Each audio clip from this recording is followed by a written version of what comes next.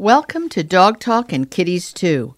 This episode features one of the 3 guests on my hour-long NPR show, heard every Sunday on WLIW-FM 88.3, the only NPR station on Long Island, where it has broadcast continuously for 14 years. I'm Tracy Hotchner. I wrote the Dog Bible, Everything Your Dog Wants You to Know, as well as the Cat Bible, Everything Your Cat Expects You to Know, because I care about people who care about cats, dogs, and other creatures who share our planet. I'm also the founder and director of the New York Dog Film Festival and the New York Cat Film Festival, which travel America and Canada supporting local animal welfare groups. I could not bring you this show without the support of Dr. Elsie's, the privately owned litter and cat food company founded by Dr. Elsie, a feline-only veterinarian who's created a variety of litters to please any cat, as well as inventing clean protein cat foods based on the protein found in cats' natural prey. This show is also made possible with the generous sponsorship of Waruva, the family-owned Foreman pet food company named after their rescued kitties, Webster, Rudy, and Vanessa, where all their recipes in cans and pouches are human edible because they're made in a human food facility. Good enough for you to eat, but your cats won't appreciate that. I am so glad I have a chance to talk to a man who is so knowledgeable about pet insurance. He practically wrote the book. You all know I am such a crazy fan and cheerleader for pet insurance, and most of you are sitting on your hands and thinking, it won't happen to me. I am so glad I got to meet Dr. Peter Beaumont. He has for 16 years been on the board of Trupanion, one of the most successful pet insurance companies, and I met him through my new-to-be co-host on the Pet Cancer Vet, Renee El-Seraf, and she said, I know somebody really wonderful. And I said, I want to know more about pet insurance. Peter, thank you for taking the time to be here and also for your early adoption of the idea of pet insurance and wanting to be part of the industry. What was that moment? You were trained in the University of Edinburgh, right? Yes. I got my veterinary degree in Scotland at the University of Edinburgh, and then I got a scholarship to Penn, and I did my soft tissue surgery residency and internship at Penn. But, Tracy, just let me correct a couple of things that you said earlier, or at least amend them. I certainly would not categorize myself as a leader in pet insurance. No way. But I did become involved early on in the Trupanion story, basically not because of my particular expertise in that arena, but because I recognized that what Darrell Rawlings was doing in the pet insurance field, and we can go back to how long pet insurance has been available and all of that sort of stuff, which I think is germane to what you want to talk about. But essentially, I was lucky enough to recognize that Darrell was just an extraordinary individual and had so many correct ideas about where pet insurance should go to in our field. And the second minor correction is I was on the board of Trupanion for about 6 years, ending in 1 year after the company was posted on NASDAQ. And so that was about 2016 or thereabouts when I came off the board. But subsequently, I run 2 panels inside the company. One is called the Veterinary Advisory Board, and the other one is called the Panel of Independent Third-Party Veterinarians, which I can talk to if and when you wish. But essentially what happened at the outset was I was a practicing veterinarian for many, many years, and in the early 1980s, there was a company that was the first company out there to provide insurance for pets.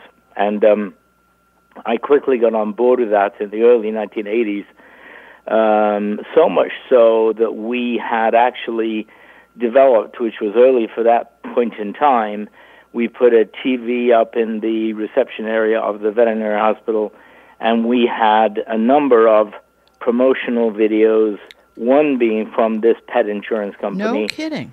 Other ones being from heartworm preventative manufacturers.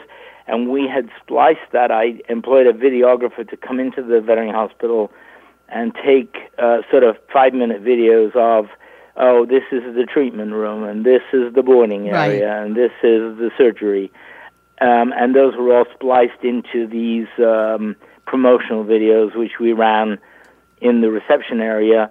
And I think the whole loop was about an hour and a half, because we figured that no one would sit there for that. More than that. I hope not. Hopefully, I hope you weren't keeping them waiting that for long. more than that length of time. And so, however, our experience at the veterinary hospital in the 80s was so bad with the particular product that was available at that time that within about 6 months I had pulled that video from the reception area TV to illustrate what was going on at the time. And so that was probably, 1983 or something like that. So it took then 20 years before there was any interest on myself, on my part, of pet insurance. So there was a long hiatus. That's really interesting from the vet provider side, because I was going to jump to the question, but you kind of answered it.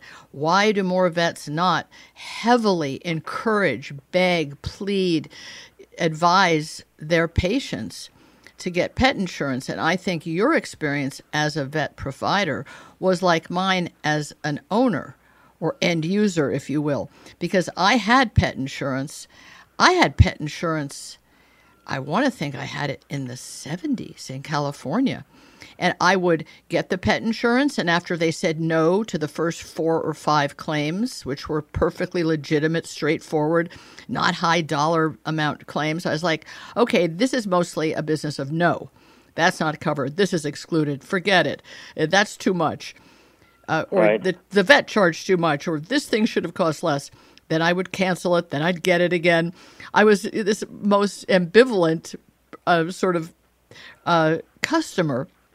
Sure. Until I learned about Trupanion and Embrace and Healthy Paws. There were several that came out at the same time that just had a different attitude, which is, we actually want to give you coverage. We don't want you to be fraudulent. We don't want you to pretend there wasn't a problem when there was, and then get pet insurance, because I understand there was a good amount of that. Unfortunately, insurance fraud seems to run in people's blood. They're like, well, I paid the insurance. Now I'm going to get them to cover everything, including my grocery bill. But I think that what's interesting to me is that you stayed out of it until you saw a better mousetrap, if you will. And I remember talking to Darryl Rawlings very early days. Must have spent an hour on the phone with him, and I thought, this man really cares. He's not in it he's in it to make money. Now I didn't know it was even a public company, but he's in it to give people what they need, which is a safety net for the big stuff, right? I mean, isn't that really what it boils down to? So I think that the better mousetrap idea is exactly right, first of all. So just to tell you about the early experience of veterinarians, and I don't think I'm, a minority in this respect, and this in part explains why, to your other question, well, how come veterinarians still are having a struggle getting behind this type of model? And that is because the early experience of it was so very bad. So the early experience was, and I'll tell you something sort of illustratively, which is kind of made up, obviously, but let's suppose that I had done a splenectomy on a dog, and the bill was $1,000. Right. The insurance company at the time said, "Oh, wait a minute, this is worth $115.16." Yes. And that's what they paid to the insured person. And there were 2 takeaways from that. The first was that I was overcharging dramatically, right, for something that they had established was worth whatever. So the first 2 things that Darryl did that were, I think, immensely impressive. And by the way, just to correct you a little bit, Embrace and Healthy Paws came way after Trupanion. Oh, that's interesting. Trupanion was in Canada before it came to the States as a company called Vet Insurance, and was profitable in Canada, and just really came to a larger market then in about 2004 or thereabouts. But I think that what Darryl said, which was the 2 really triggers that caused me to get interested, back in 2005, and I think I told you that I was an early investor in the company, which indeed I was. In 2005, I listened to a very brief presentation by Darrell, at which he was espousing to pay back to insured owners a fixed percentage, at that time 90%, of the veterinary fee. So instead of having a set pre-conditioned amount, which frankly didn't make any sense, because obviously the cost of veterinary medicine in Manhattan are completely different than the cost of veterinary medicine in Idaho. For sure. And the cost for a Frenchie would be way different than a domestic short hair in those markets also. Right. So the model that they had before just didn't make any sense whatsoever. And so Darrell then came along and said, well, we'll pay a set fee, a set percentage of the veterinary bill, which made total sense to me. That was his invention? That idea was completely his? I would say that was That's completely wild. his, yeah. Because now it's and a standard. Obviously that was disparate from human medicine at the time. That's also, right? Mm-hmm. And the second was that, and we will have a different charge per month for a domestic short hair that lives in Texas versus, a greyhound that lives in Maine. Yes. Because that's going to depend upon the frequency of disease in that pet, number one, and the fees in the area where that owner lives. And so that all made such total sense to me that I got on board early on. But I would demur insofar as being, very far-sighted on that. I just thought that this was the right way to go. Well, so your site wasn't, it was certainly 2020. It wasn't 22,000 or whatever it would be if you had Bionic's site. I mean, he had Bionic's site. I will say that I don't intend this conversation to be a promotion of Trupanion, but how can it not be? I happen to be covered by Healthy Paws because that's what I got at the time, and my girls are now quite a bit older. They're senior dogs. You can't switch boats in the middle of the stream.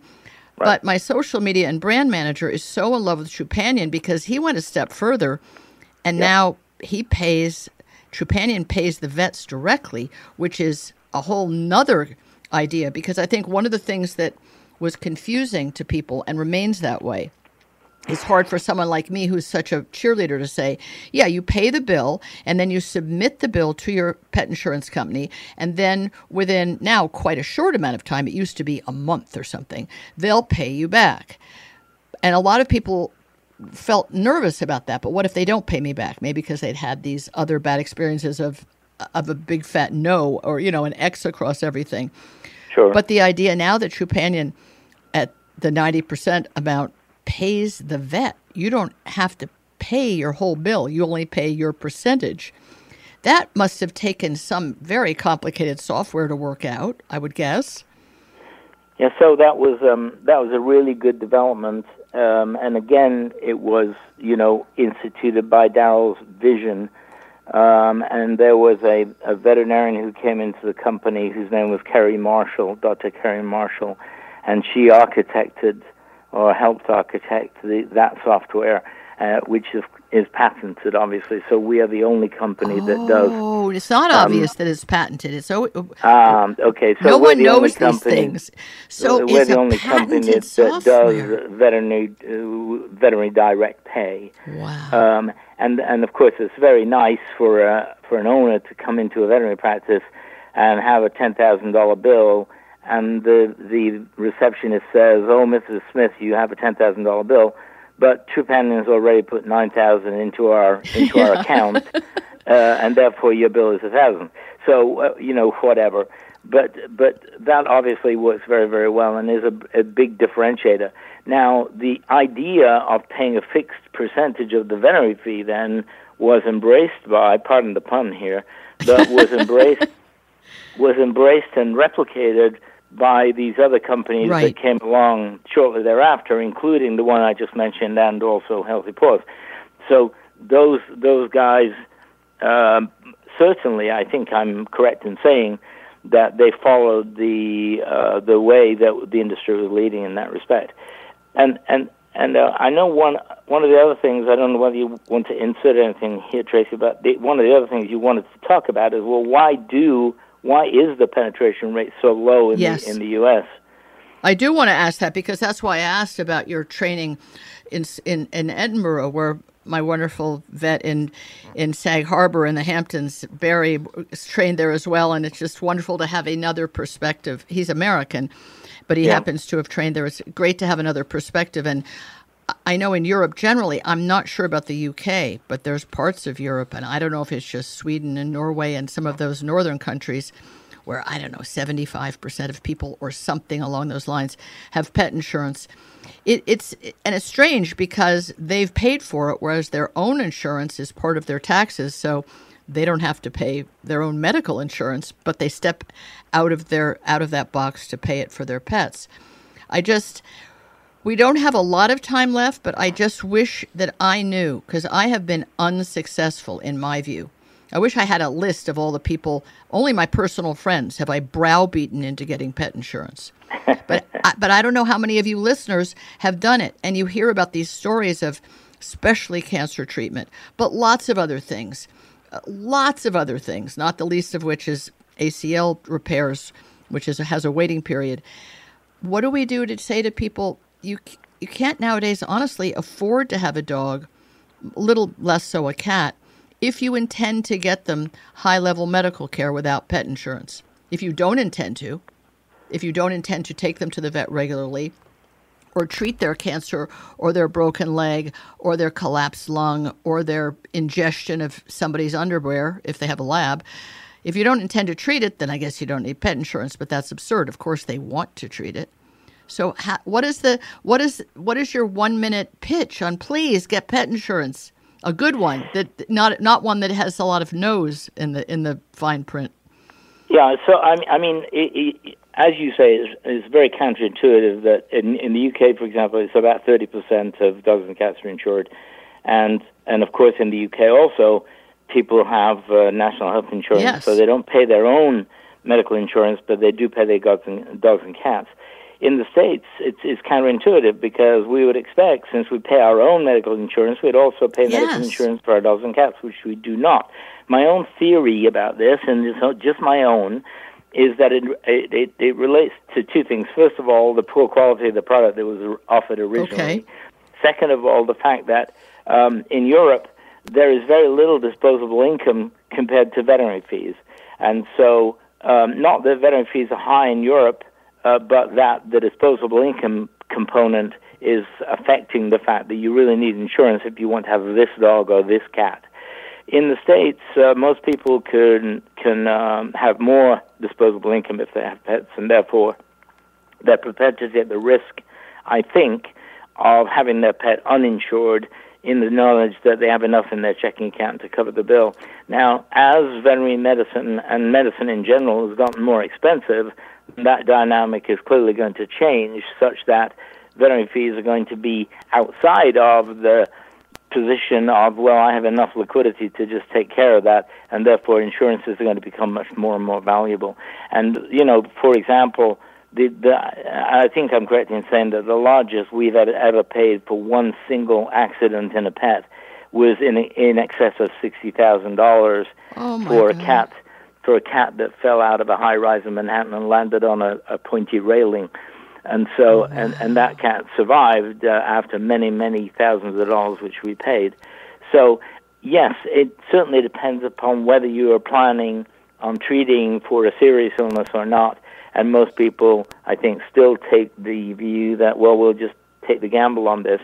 And there's this false equation that sometimes veterinarians offer up, which is, well, why don't you just put $200 or whatever it is into a savings account every month, and then when something bad happens, you've got it there to pay for. But the fact is that depending on what happens, if it's some sort of need for chemotherapy over many years, then you're just not going to have enough money to pay for it out of that savings account. Yeah. And I get to say the last word just because we've run out of time.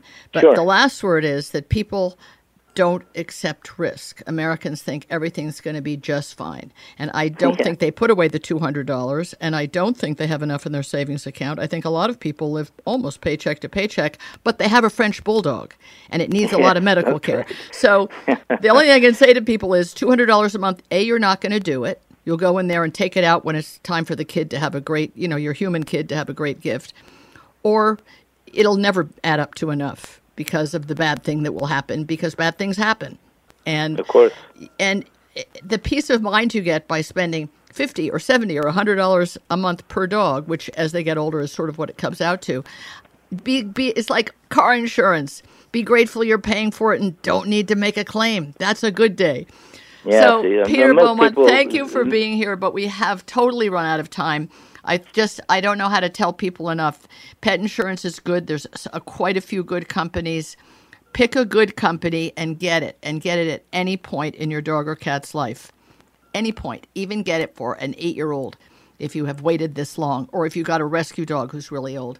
Peter Beaumont, thanks for being here. Thanks for believing in Trupanion and in high-quality pet insurance for a very long time. I really appreciate your time. You're welcome. Thank you for listening.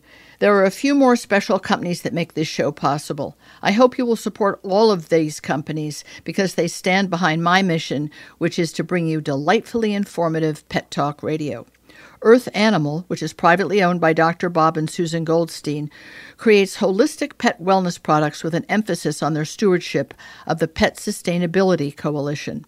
They make many non-chemical products for the inside and outside of your pets, as well as innovative foods like no-hide chews and the hybrid dry food Wisdom, which sometimes is all that my Weimaraner Maisie will eat. I'm very grateful also to Evermore Pet Food, privately owned by two extraordinary women, Allison and Hannah, who cook dog food from the most pristine human edible ingredients and ship it to your door in frozen pouches. It's higher quality and more ethically sourced than my own food. Thanks again for listening. I hope you've enjoyed this one-guest version of Dog Talk and Kitties Too, and will listen to other episodes sometime soon.